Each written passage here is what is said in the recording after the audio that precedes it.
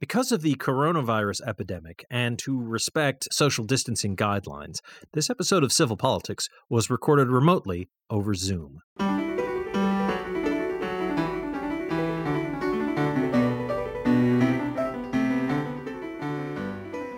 Good evening and welcome to Civil Politics here on Valley Free Radio. WXOJLP 103.3 FM out of Northampton, Massachusetts. I'm Michael Dow. I'm hosting tonight, and I'm doing the show with John Roberts and Sue Timberlake. Happy almost not August anymore. Yes. Thank God. Indeed.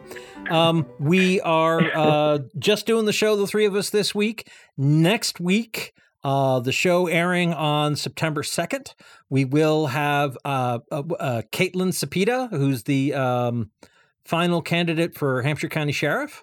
Very interested to have her on. Some stories in the newspaper about shenanigans with lawn signs and whatnot, which may not wind up mattering at all, and maybe we won't wind up talking about that. But just it certainly brought kept that in my thoughts today.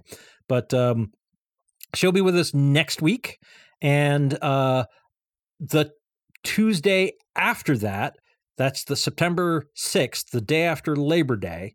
So I guess that's 10 days after this episode you're listening to airs originally. On Tuesday, September 6th, that's when the primary vote is. So if you want to pick out a Democratic candidate, one of these three people running for county sheriff that we're interviewing would be the people to look at, and there's other contested races, including Secretary of State, State Auditor, and Attorney General, and I think Governor, or is Governor down to only one Democratic candidate at this point? One, I think it's just Healy. Yeah. All right. So, and I'm going to go Democratic side. Yeah, and I'm just going to say Steele and Doty on the Republican side for governor. Speaking, and there's Secretary of State candidates too. Yeah, was it Rayla Campbell? Rayla Campbell is for the Republicans. Yeah. Speaking purely for myself. And not for anyone else on this show or at the radio station or whatever. I was really impressed by Tanisha Sullivan when she was on our show, and I've looked into her more, and she's continuing to impress me. So I am voting for her. And if you care about my opinion and you find it a sufficient signpost to follow, maybe you should too. But whatever. We'll all get to vote in those primaries in about 10 days on Tuesday, the 6th of September. And following that, 2 months later, there'll be the actual election in November. So, and for now, if you want to get in touch with us and let us know who you think we should be endorsing or inviting on the show, please let us know. Contact at civilpoliticsradio.com, which is also our website where we've got recordings of previous episodes of the show and supplemental episodes. You can also hit us at Civil Politics FM on Twitter or facebook.com/civilpoliticsradio if you're part of that whole thing. Anyway, so let's because we've had candidates on the last 2 weeks, we haven't really talked about any of the news. And there's been a lot of news. So much. Well, let's have a look at let's start with elections, because there have been a number of primaries happening, and I'm particularly interested in the election that happened in Kansas. Was it like 2-3 weeks ago now, where the voters in that state by a solid majority, like 60-40. In the primary election out there, voted down a constitutional amendment that would basically allow the state government to ban abortions. But they instead voted to uphold the ruling of the Kansas State Supreme Court that abortion is guaranteed by the Kansas State Constitution, and so that's the end of that. It's interesting how abortion seems to be, in the aftermath of the Dobbs decision and the mayhem and carnage it's calling, seems to be resonating in a number of races around the country. And I see like some glimmers of hope, some perking up of the ears, and like less cast down faces for the Democratic PAC, because maybe possibly people will be so pissed off about that they'll actually turn out in enough numbers for Democrats and vote against the Republicans, and maybe we won't lose one or lose part or all of Congress. And wouldn't that be nice? So, and I mean, yes, it would be nice, and I think that's what should happen. But what was interesting about Kansas is they have you have to vote in your party, and there were primary for Republicans and Democrats, right? And they all voted however they voted. But because this issue was on the ballot, you didn't have to be in either party; you could vote on it, and there was 20% of the vote that went for the preventing the ban of abortion. Yep. Was not, they didn't vote in for candidates. They just turned out and just voted for that. Just voted for that. That's really wonderful. If you're there already, you might as well. I mean, come on. Well, it might be that, they're like, I hate the Republicans, and all the Democrats are running unopposed or something, or they're unenrolled, and maybe it's not easy to enroll in Kansas, because every state can do it differently. So apparently there was a huge upsurge in Democratic enrollments in Kansas running up to the election. And that's been true. I think a lot of states right now. There's you guys, your parties. Forgive me, genre. The Democratic Party's been getting a lot of new registrants.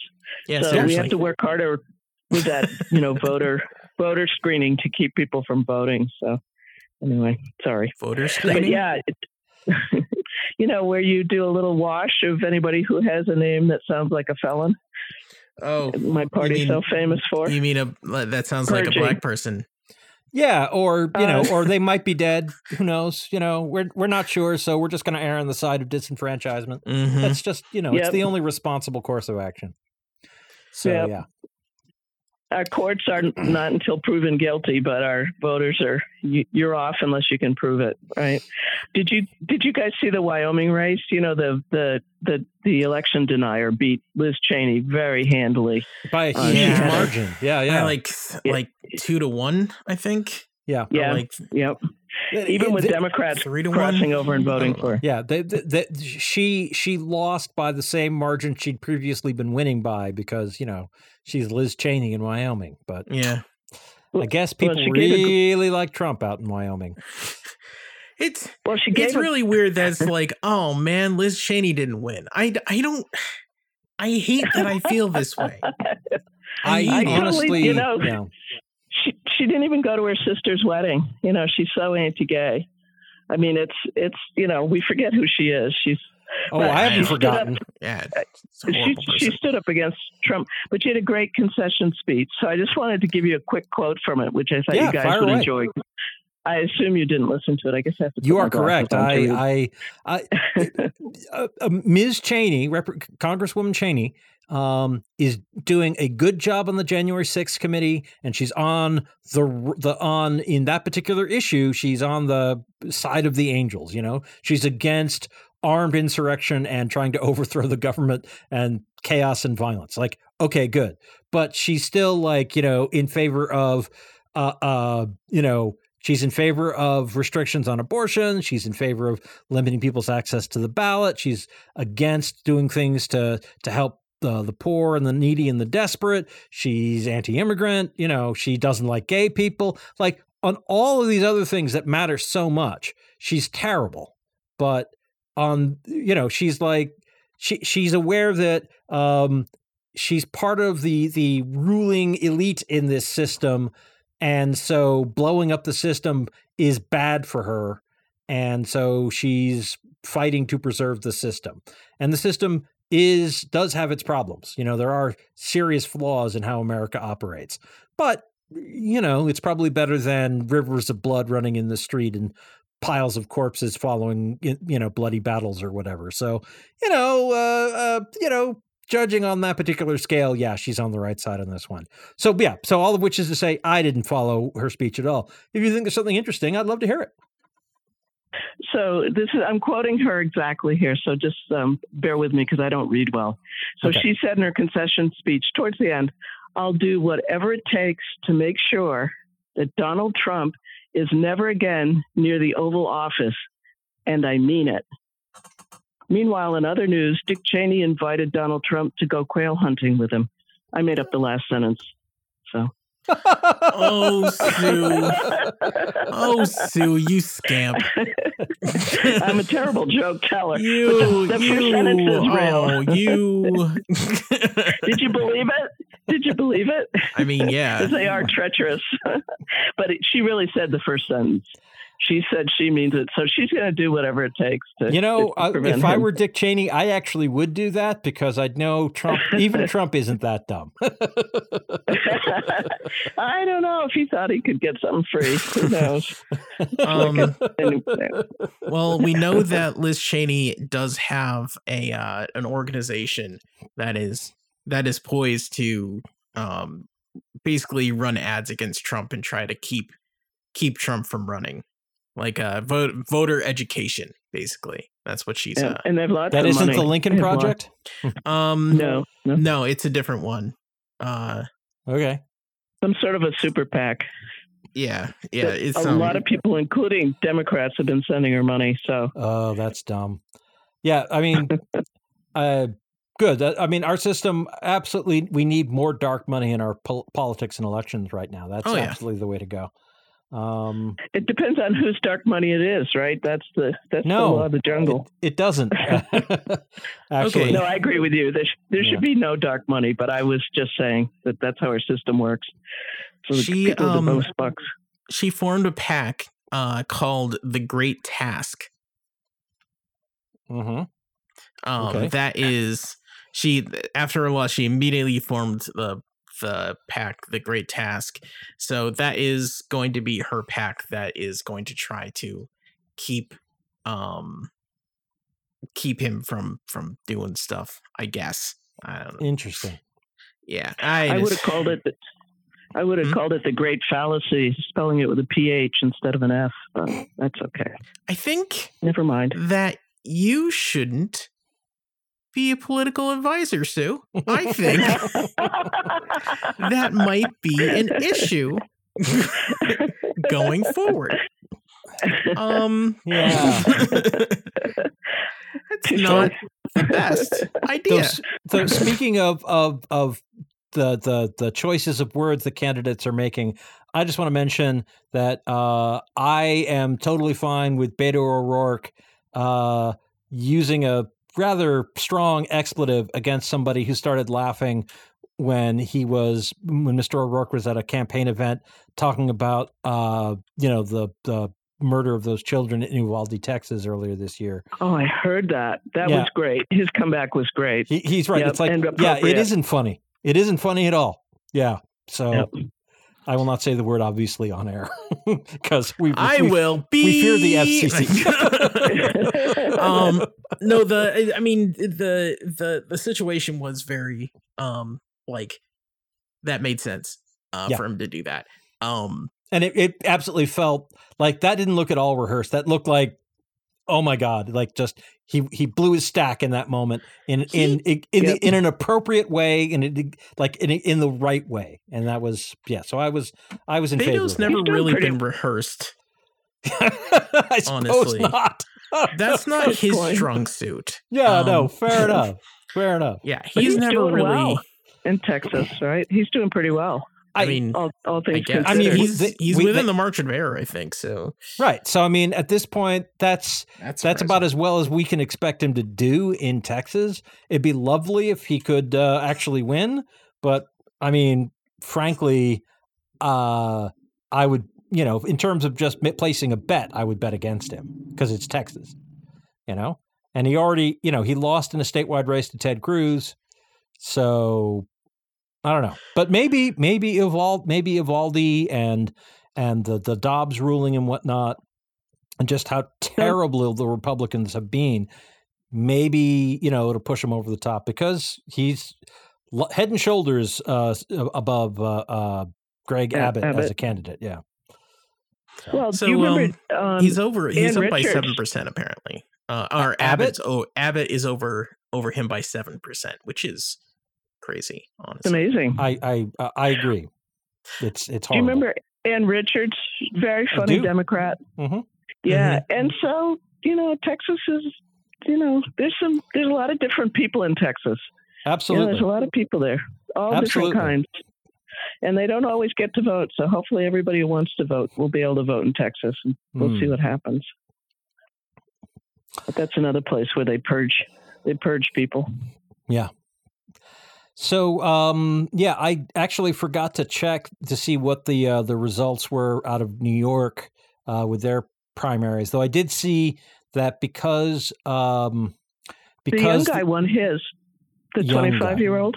Oh, okay. Well, I don't know. I don't know who that is, so it doesn't mean anything to me. If he goes to Congress, he'll be the youngest. He's going to be a Generation Zer. All right. Okay. 25. Yeah. But Jerry Nadler was in a showdown with with another Mahoney. Mahoney with another committee chair. Like, because of the redistricting that was done, the Democrats tried to do like a shamelessly partisan gerrymandered redistricting in New York as an attempt to sort of counterbalance the shamelessly partisan, rigged gerrymanders that the Republicans have done in other states. Which is, it's absolutely wrong to do partisan gerrymanders. But since the Supreme Court, this Supreme Court has ruled that partisan gerrymanders for political aims are utterly fine, and if voters don't like it, they should vote something different.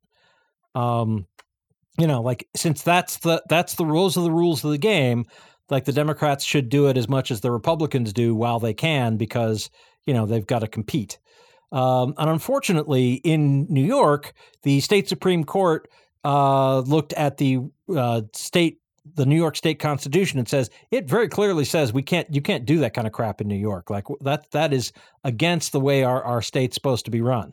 So they came up with a much fairer, much less biased apportionment of seats, and the Democratic legislature actually obeyed it, and so.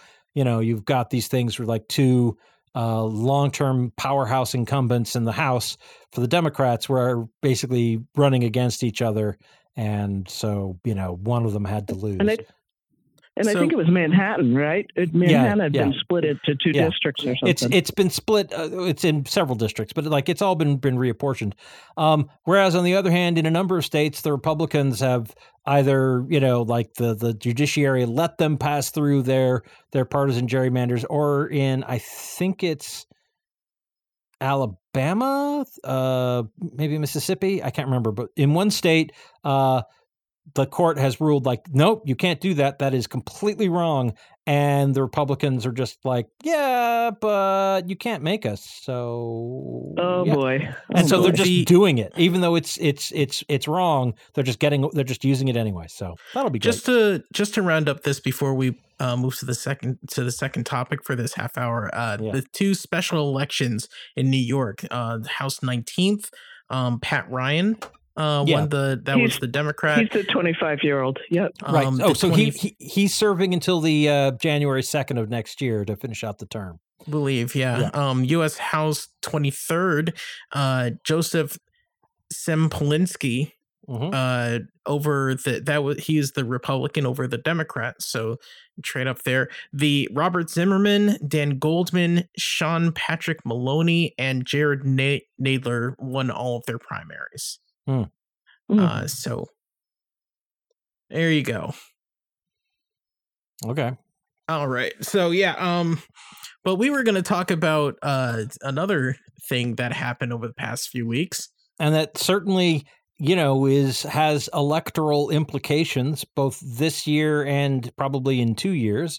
The FBI executed a search warrant at Mar-a-Lago and seized quite a number of documents from Donald Trump's basement there. 700 pages of secret, top secret, some of which are not just top secret, but also SCIF. They need a SCIF. Yes. Well, secure. What is it like? Secure compartmented information. So stuff that you can only look at in certain secure facilities, and that if you aren't actually specifically read in on a need-to-know basis, then you're not allowed to look at it. So it's a big deal that Trump had this. And it's also worth noting that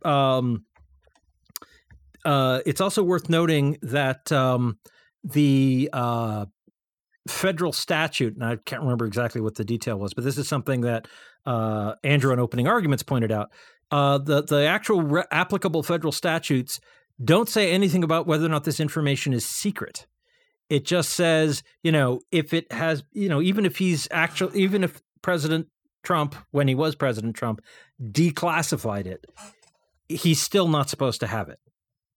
It belongs to the people. Yeah, right. It belongs to the people. It's still not something that's supposed to be stored outside of a government facility. So like the violating secrecy is a big deal, but it's not the issue in question with executing those search warrants, which of course were for, because there was probable cause to believe that there were, that crimes had been committed.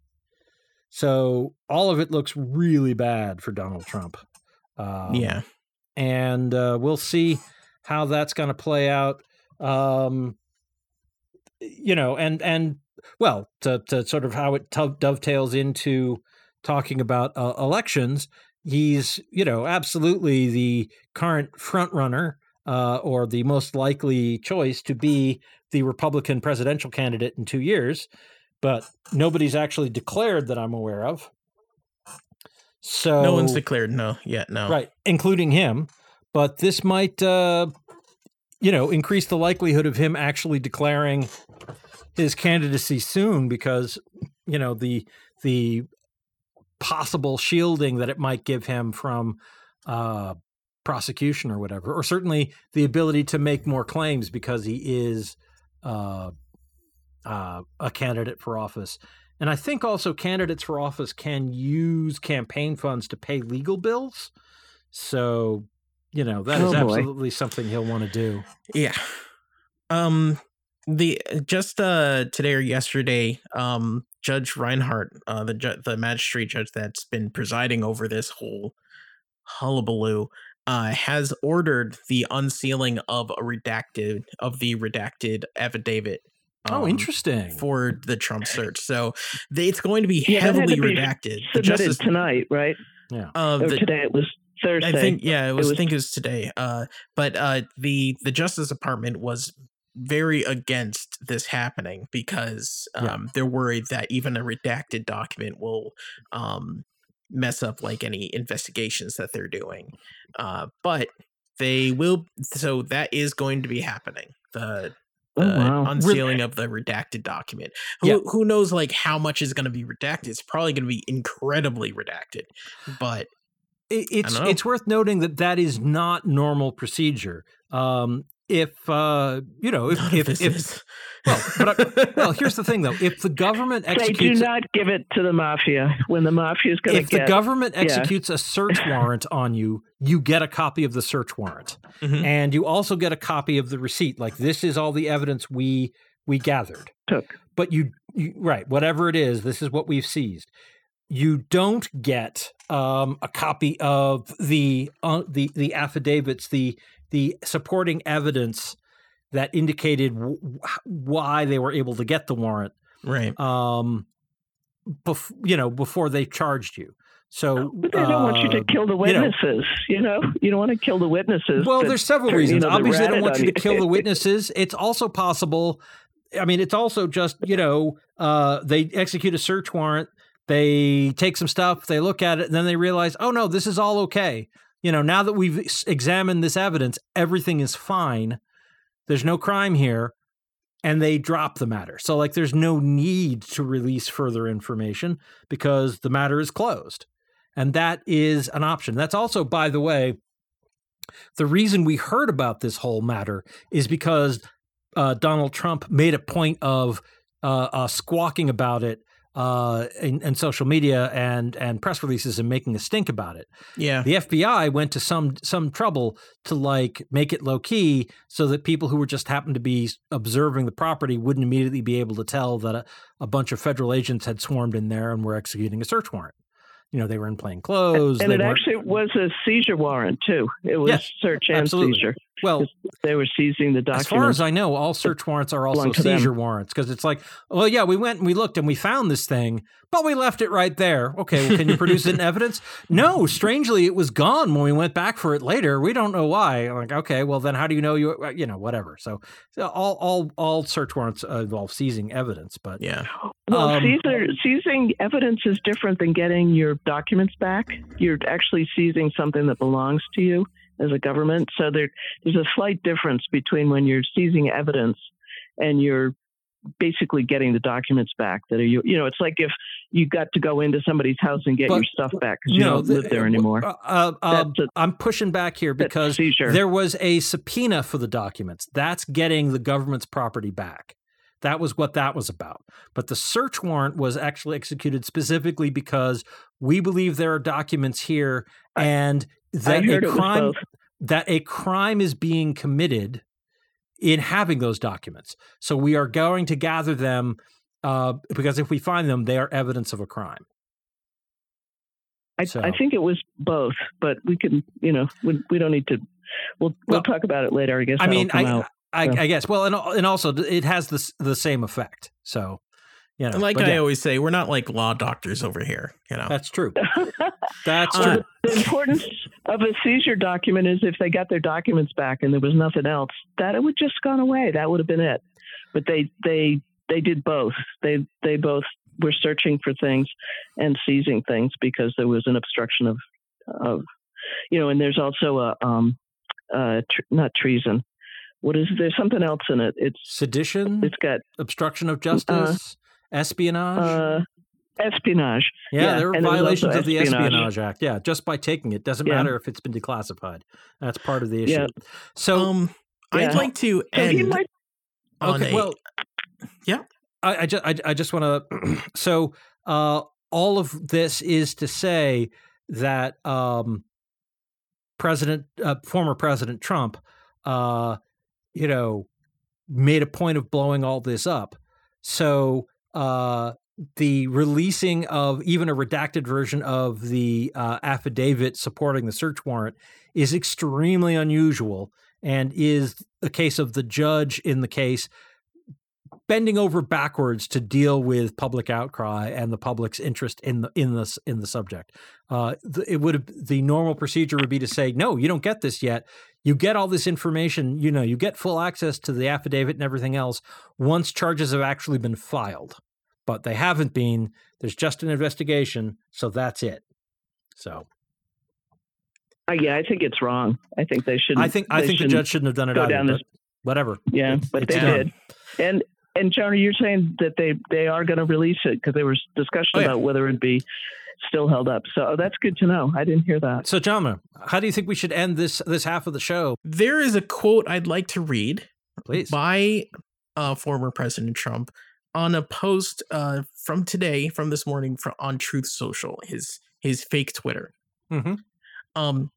And I'm going to try to emphasize where he emphasized. Okay. Even though I am as innocent as a person can be, and despite my campaign being spied on by the radical left in the FISA court, being lied to and defrauded, all of the many hoaxes and scams that were illegally placed on me by very sick and demented people, and without even mentioning the many crimes of Joe and Hunter Biden, all revealed in great detail in the Laptop from Hell, it looks more and more like the fake news media is pushing hard for the sleaze to do something that should not be done. It hurt me to read that word for word, just the grammatical inconsistencies. But it's just like, he is freaking out right now. He is flipping out right now. That's what happens when he's scared as hell, and it's hilarious. There's 13 lawsuits right now. That my favorite, Steve Colbert, did a really nice piece on. Can you guess which crime this is related to? And they were trying to get people to match up the crime with the court case and which state it is. And 13 of them. But that's amazing, Jonah. That was he is. I didn't out. see that. Yeah, some people on Twitter like repost his posts on Truth Social, and it's just comedic. Anyway, we are going to take a short break here at the halfway point of the show, play some PSAs, promos, and station IDs, and then we'll be back with more civil politics here on Valley Free Radio. So please don't go away. We'll be right back. Table of Contents is a weekly music program that assembles an assortment of songs and sounds of many genres, and which may entail literally taking a random collection of musical sources off the shelf and giving them a turn on the table or spin in the CD or tape player. Each week presenting shows which can at times be organized and orderly, and at other times perhaps be not as much so, yet never dull. Tune in Friday nights, 10 p.m. till midnight on WXOJ LP, Northampton 103.3 FM. There are everyday actions to help prevent the spread of respiratory diseases. Wash your hands. Avoid close contact with people who are sick. Avoid touching your eyes, nose, and mouth. Stay home when you are sick. Cover your cough or sneeze. Clean and disinfect frequently touched objects with household cleaning spray. For more information, visit cdc.gov/COVID-19. This message brought to you by the National Association of Broadcasters and this station. Hey, this is Wendy, host of Valley Free Radio's Subculture Music program, featuring new wave, post-punk, indie, and electronic music from the 70s to today. Join me every Friday night from 8 to 10 p.m. here on WXOJ, or stream it live from your favorite listening device at valleyfreeradio.org. And we're back with Civil Politics here on Valley Free Radio, WXOJ-LP 103.3 FM out of Northampton, Massachusetts. I'm Michael Dow. I'm here with John Roberts and Sue Timberlake. And we're trying to catch up on big news that's happened over the past couple of weeks while we've been interviewing candidates for the Hampshire County Sheriff's Office. Just a reminder, the Democratic primary is coming up in about 10 days on Tuesday, September 6th, the day after Labor Day. Early voting is starting anytime now. You can also see about getting a ballot you can mail in, or you can just go out on election day and vote then too. But please do vote in the Democratic primary for Hampshire County. The three sheriff's candidates on the Democratic side, one of them will win, and there's nobody else running except those three. So that's basically going to be the whole shooting match there. And it's also a chance to sort of see who's going to be the Democratic nominee for Attorney General and State Auditor and so forth. So it's a big deal. It's coming up soon. So, please do make sure to go out and vote. So, let's pivot a little bit and talk about the Biden administration's actually suddenly managed to get its act together in some quietly effective and, modestly impressive ways. Finally. I'm not jumping for joy. It's like, they haven't managed to pass a law that outlaws poverty and actually will work or whatever, but the Inflation Reduction Act is actually going to make some positive differences, even though there are some real problems with the way it allocates federal leases for, fossil fuel extraction and whatever. I think it's been accurately described as a devil's bargain, but there is some good stuff in there, and more if right-thinking left-wingers can manage to hold together and seize more political power, we can take out the bad stuff and keep the good stuff and whatever.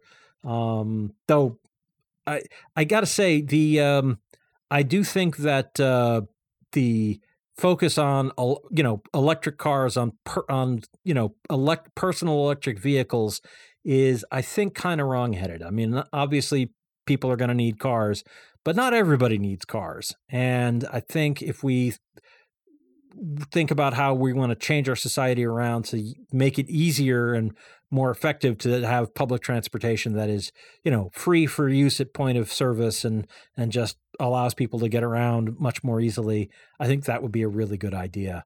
And we'd wind up saving a lot of energy, and we'd have to dig a lot less oil and coal and gas out of the ground. But we need just public transportation everywhere. Just put billions of dollars into it. I Please. don't disagree. I agree. I think that would be a good idea. God. I know there are ways in which it will be difficult and problematic, or will create new problems that we'll then have to solve. And it can be done in a way that turns out to be an absolute boondoggle, for sure. But I think it's a good idea in principle, and I think there are some strong practical reasons to do it. I don't know what the small government, big, pro-business Republican has to say about more public transport, but I was being quiet because I know, and maybe you agree, and maybe you don't. You never mentioned the Republican ballot that's happening on September 6th. But we why have don't you holes in mention our it? ballot, so Go for it. Well, I actually did early in the show, but I was just listening to you guys. This is your time to, sort of tell all the stuff that Biden did. I think he saved it to right before the midterms. Very smart. Look at what he's done in the last 6 months. Unbelievable. Yeah. Well, that's my tinfoil hat. I'm like, did they save some of this stuff to just unveil like in August so they can do a victory lap? Could they have done this earlier? Maybe. Executive order based on a law from 2003. He did it we'll talk about it later, but the student loans. He could have done he could have done it a year ago. Yeah, he could have done it a year ago. And I suppose there's something to be said for the whole, the Democrats are in disarray and Biden stinks or whatever, let that build up. And then when you have a tide of things changing, it's like, oh, see, that creates a new story, a new nice public narrative to sell, which is like, see, we misjudged him. It's actually, like those memes I've been seeing on Twitter now, Dark Brandon, where Joe Biden's got like glowing eyes and is some kind of devious mastermind. And I'm like, no, he's not. But okay, sure, if that makes you happy. Whatever. Timing is everything in politics. Timing is everything in politics. I think he saved a few things to really get a momentum going, and he almost didn't pull it off. Yep. I mean, they, like you said, Schumer and Manchin really snookered McConnell. So the Inflation Reduction Act has a lot of really great provisions. Sure. And one of them is the White House is saying that it will reduce the monetary effects of climate change by like $1.9 trillion over the next few decades. That's a lot. By 2050. Is it a 40% reduction in carbon or something? That is a 40% reduction in carbon by 2040 or 2035. 2035 maybe. Yeah. So between 24 and 2030. Yeah. So which is not enough, but is actually like more than we've done heretofore. So exactly. Yeah, biggest amount of dollars. I have to say I'm a conservationist as well as a conservative. So yeah. So you're good with public transportation. Cool. All right. Well, I don't like public transportation. Excellent. I'm glad that we agree, Sue. And we will have to not talk about it ever again. What? Ruin your property values. We'll build little houses in your backyard, so you don't have to travel. A lot of Republicans like the idea of infill. You make the urban areas even more urban, so you don't have to build the transportation. But that's an issue for another day. If you build urban areas, then you still have to have more transportation. Yeah, you still do. I'm so confused about that. If you build up and you infill all these people with half acres and all that, and then you have all the urban people in sort of downtown and they just walk to where they're going. You're still going to need public transport. You need like buses and stuff. Even when one concentrates the populations in cities, which is a good idea, ecologically speaking. That is absolutely a great way to minimize the carbon energy transportation footprint. But yeah, like even transport the food then. Sure. But bulk cargo shipments are more carbon efficient than a lot of people driving around in individual vehicles. It's true. True that. Anyway, the Inflation Reduction Act also reduces like Mike said, promotes electric vehicles, which, sure. There's some good stuff to that. go- I'm not utterly against electric vehicles. I'm just, I don't think it solves the. Go ahead, Sue. Sorry. I was just going to say I'm contrarian. I would go with hydrogen. I think electricity is. I think they're making a mistake, but that's just I'm probably the only person in the world that feels that way. Well, no, hydrogen fuel cells are basically another kind of electric vehicle. I mean, people think of electric vehicles as the ones that just like, there's just a big battery. And that is a type of electric vehicle. But hydrogen fuel cells use the hydrogen fuel cell to generate electricity to run the electric motor to drive the car. So it's just another way to do it. And there are plenty of there are ways in which a hydrogen fuel cell vehicles, there's definitely an important part of our transportation network that can be filled by them. They're easily better for longer distance travel and freight hauling and so forth. So, and the environment batteries. Right. I'm all in favor of actually following the science and the engineering to make good decisions. Okay, so the other than the environmental impacts, which are important, but there are really great things with healthcare. Yes. Especially the certain medications are going to be negotiated by Medicare, which has never happened before. So that's really great. Anybody under Medicare won't have any out-of-pocket costs over $2,000. And so yeah, they're like people on Medicare, their prescription drugs will go down. The cost that they have to, at least for some drugs, endure. Yeah. 13 million Americans will continue to save an average of $800 per year on health insurance, clean energy. I just want to say that's a great example of why the Biden administration it's good, but it's also frustrating because it's some medications. It should just be, the government should allow Medicare to just negotiate on all medications and, really leverage the power of the government to reduce the cost of all medications for everybody. And, why didn't they do that? Because, because they couldn't get the votes, because there are plenty of people who it's not like they couldn't, they didn't want to. Well, the people there were enough Democrats who didn't want to because they have cozy relationships with pharmaceutical companies the same way Joe Manchin does with ExxonMobil, and that sucks. But I mean, we got something. It's better than was before. It's just it's easy to see how they could have gone further and done more good. But anyway, it is the camel in the nose in the tent. Fair enough, for the first time for Medicare. But at the same time, they could have just bought their drugs through the Veterans Administration because they already negotiate. Sure. And so they could have just short-circuited it, but they didn't because they're negotiating with my party, right? Basically, yeah. Because there are 50 Republican votes in the Senate that are utterly opposed to any of this, and then it's a matter of what they can get from from all the Democrats, and some of the Democrats have cozy relationships with various corporate interests or whatever, And the VA's been negotiating for years, so go figure. Yeah, I hadn't even thought about that. You're absolutely right, Sue. That's a really good point. There's also the minimum tax on corporate profits at 15%, which is going to be really good to get more money out of the richest corporations in our country.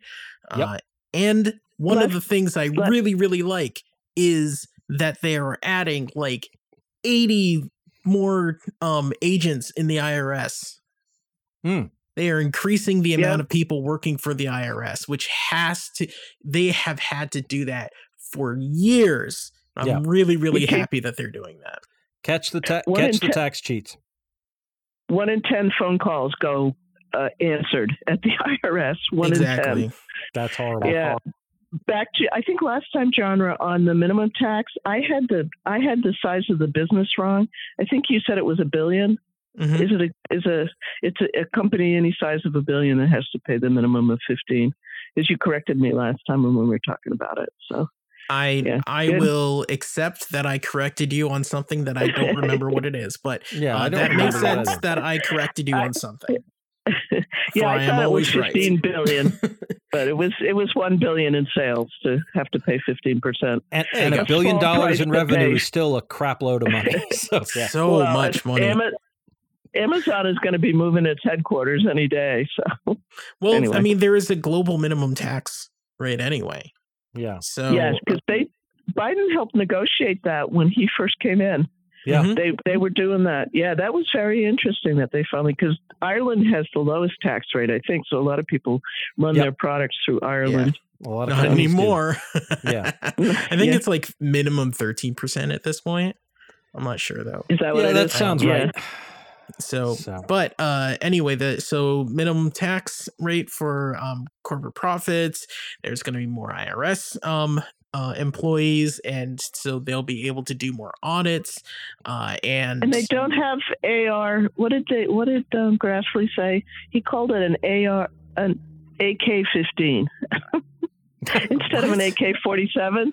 He said that Or an the tax people AR-15. are- Yeah. Yeah, AK-15. He called it. Why? They're coming to your house with rifles to collect money from all you small, Oh know, my God, taxpayers. Grassley, Jesus Christ.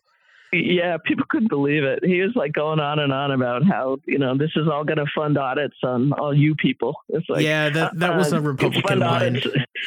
Yeah,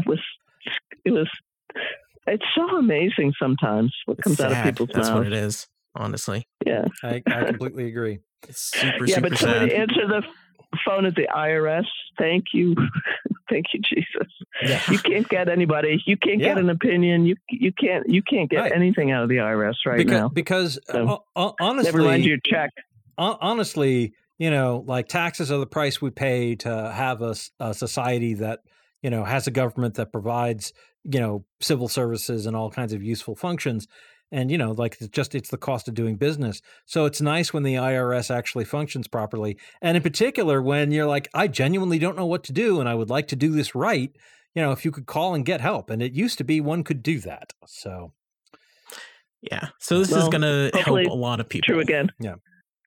So the other thing, the other big accomplishment for the Biden administration, which you already alluded to, Sue, is new Chips? this week. Yeah, well, is it CHIPS they're calling it, the student loan forgiveness thingy? No, that's CHIPS is the semiconductor money. Oh, the That's CHIPS another Act. bill. Yeah. That was the chip- another thing. never mind. that is incredibly good too. Is it it- good? Yes, actually, it is. The having semiconductors and other components manufactured in the country reduces the amount of travel that they have to make, like from China and from other countries. So there wouldn't be like part of the reason why we're having some of our computer shortages is because of the backlog of shipping.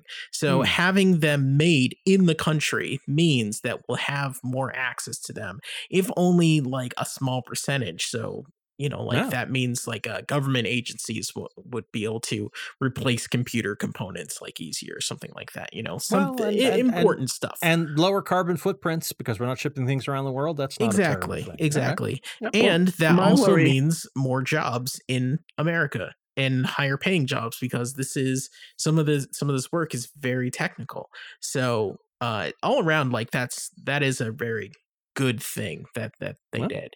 Chips ahoy, then, I guess. Oh my God. My Jesus. paranoid thought, of course, because that's where I go, is Taiwan and what happens if China, because it's all the really high end chips are made in Taiwan. We don't make any of them in this country anymore. I think if we will think now. that I understand the concern. I think, this is sort of going way off where we were talking about going, but my nutshell opinion is I just think in the end, China would have to be really, really foolish to actually try and forcibly invade Taiwan. And I was wrong about Putin invading Ukraine, so I suppose I could be wrong about the Chinese invading Taiwan, but I think it would be similarly a similar overreach. And I think we'd find out that there are real problems with the Chinese military that aren't apparent on paper. But yeah, we'll see. We'll see. Obviously, well, as one of our foremost philosophers has said, in the end, it doesn't even matter. Lincoln Park. So going on, we only have a little bit of time, but we really need to talk about the student loan news this week. Plan. Yeah. Mm-hmm. I think definitely need to talk about that. I think it's good. Great use of $300 billion of taxpayer money. We should. So just so everybody knows, in case you didn't know, President Biden is using the HEROES Act, which was a law passed in the wake of 9/11, to direct the Department of Education to forgive $10,000 of student loans, of federal student loans, for anybody that is making under $125,000, or any household that is making under $250,000. And if you actually used Pell Grants, then you would be able to cancel up to $20,000, which is really, really great. It's great. It's not perfect. Nope. But it's good. And I just want to say, just in general, that I've been pretty down on Biden, and I stand by that. However, I think that for a centrist president, this is pretty good. The stuff he's been doing is pretty good. It would have been cool if he was doing this, for the past 2 years, but hey, that's just me. But I like to give credit where credit's due. I also just want to point out that there's an additional part of this, of what they're doing. They're proposing a new rule to create a new income-driven repayment plan. So changing the terms of servicing for student loans. And I just want to hit the 4 points. This is from the studentaid.gov website. The new rule would require borrowers to pay no more than 5% of their discretionary income on monthly undergraduate loans, which is half of what the current cap is. So they get to save more of their discretionary income. Discretionary income or non-discretionary income, which is protected from repayment, would be basically bumped up to 225% of the federal poverty level, which is about $15 minimum wage for a single borrower. So that equivalent. Loan balances of $12,000 or less would be forgiven after only 10 years instead of 20. And finally, the measure would cover borrowers' unpaid monthly interest so that, quote, unlike other existing income-driven repayment plans, no borrower's loan balance will grow as long as they make their monthly payments, even when that monthly payment is $0 because their income is low, end quote. Oh, that's interesting. Yeah.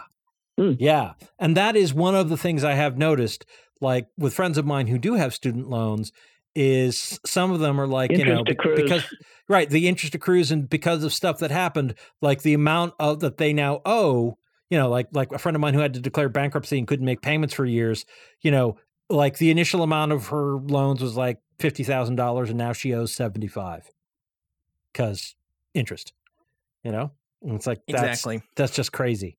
This is good. They should change the interest rate too. Elizabeth Warren's been trying to get them to do that for years, but they didn't do that with this bill. Set the interest rate. Yeah. I mean, there's a lot of things you could do with student debt relief. You could forgive more than just $10,000. You could start imposing limits on how much colleges can charge, like at least those colleges that take federal money. You could. Yeah, I think that's the real problem right there. Is that college hasn't. There's been no constraints on colleges of their own. I mean, there's no market constraints, but a lot of people aren't going to college now, so that may change it up a little bit. It might. I think that's. I mean, I don't think it's a major lack of students. I haven't seen the numbers, but I don't think that there is enough people not going to college to actually make colleges actually reconsider their billing practices, because in this world, it's still required that you have a piece of paper that proves to other people, to their wants, that you can think well. Yeah. That's all that it is. Like, if I have a communications degree, then I'll be able to get a job, even if it doesn't have anything to do with the communications degree. It's just that I have the piece of paper that says I can think. Yeah. It's What sad. do you think about them changing the MCAS requirements? They just raised it 20% for you to get a high school Jeez. degree in this state, just in Mass. It's the Mass Well, it's an Department of MCAS, Education just yeah. did it. Yeah. They shouldn't have the MCAS at all. I think those, again, standardized tests, as a diagnostic tool to like help understand like what students need to learn and where they're struggling, I think they're great. Like just as a general, like, you just got to pass this big test in order to get your high school degree. I don't know. I don't think it actually accomplishes what we wanted to accomplish. So I don't think it's a good I think a lot Thank of teachers would you, agree George with you. W. Bush. Yeah. Yeah. Well, But Republicans Mass make just did this things to them. better, right? Yeah. Mass just did this to themselves. It's like, oh my God. Well, Yeah. a lot of the standardized test stuff started with the No Child Left Behind Act. Yeah. That's when standardized tests became a major part of public education. I remember when I was in school, we had standardized tests. We had to fill in the bubbles and everything, but that was more of like Mike said, it was a diagnostic you. thing. It was assessment. to help sort out what you needed. Exactly. Yeah, it's very strange that we're doing this and think that will change the level of education. Anyway. I agree. I hear the music. So, Oh my God. Sue, was there a last word you agreed? wanted to have about that or student loans or whatever? Or are we No, we're. I have one. Sorry. make it quick? Jim Banks, Representative Jim Banks, the congressman from Indiana, I believe. Yes. He had a tweet today saying student loan forgiveness undermines one of our military's greatest recruitment tools at a time of dangerously low enlistments. Oh, interesting. So the military has a chance if college is too expensive. You could go there and get your college paid for. It's disgusting. I would hope that a Republican politician would appreciate the power of markets to help sort out a labor issue. And the way to do this is simply just to raise wages until you actually can hire the people you want. I'll make just the Army more translate. attractive. But if we forgive student loan money, then the poors won't go fight our stupid wars anymore. What do we do? Oh no. Pay them more, and then they will. I don't know. Whatever. Or maybe stop fighting the wars. I don't know. Supply and demand, and we know they're having trouble recruiting. I wonder why. Yeah. All right. Variety of reasons. So anyway, we're going to leave it there because the music's playing, and we got Subculture coming up next here on Valley Free Radio, followed by Table of Contents at 10 and OK Asia at midnight. A repeat broadcast of this show will be Monday afternoons at 4 p.m. and early Monday morning. You can get a podcast version of this on any of the various podcast services. So that'll do it for Civil Politics Night here on Valley Free Radio. Thanks for listening. Good night. Civil Politics is a member of the Planetside Podcast Network. To learn more, go to planetsidepodcasts.com.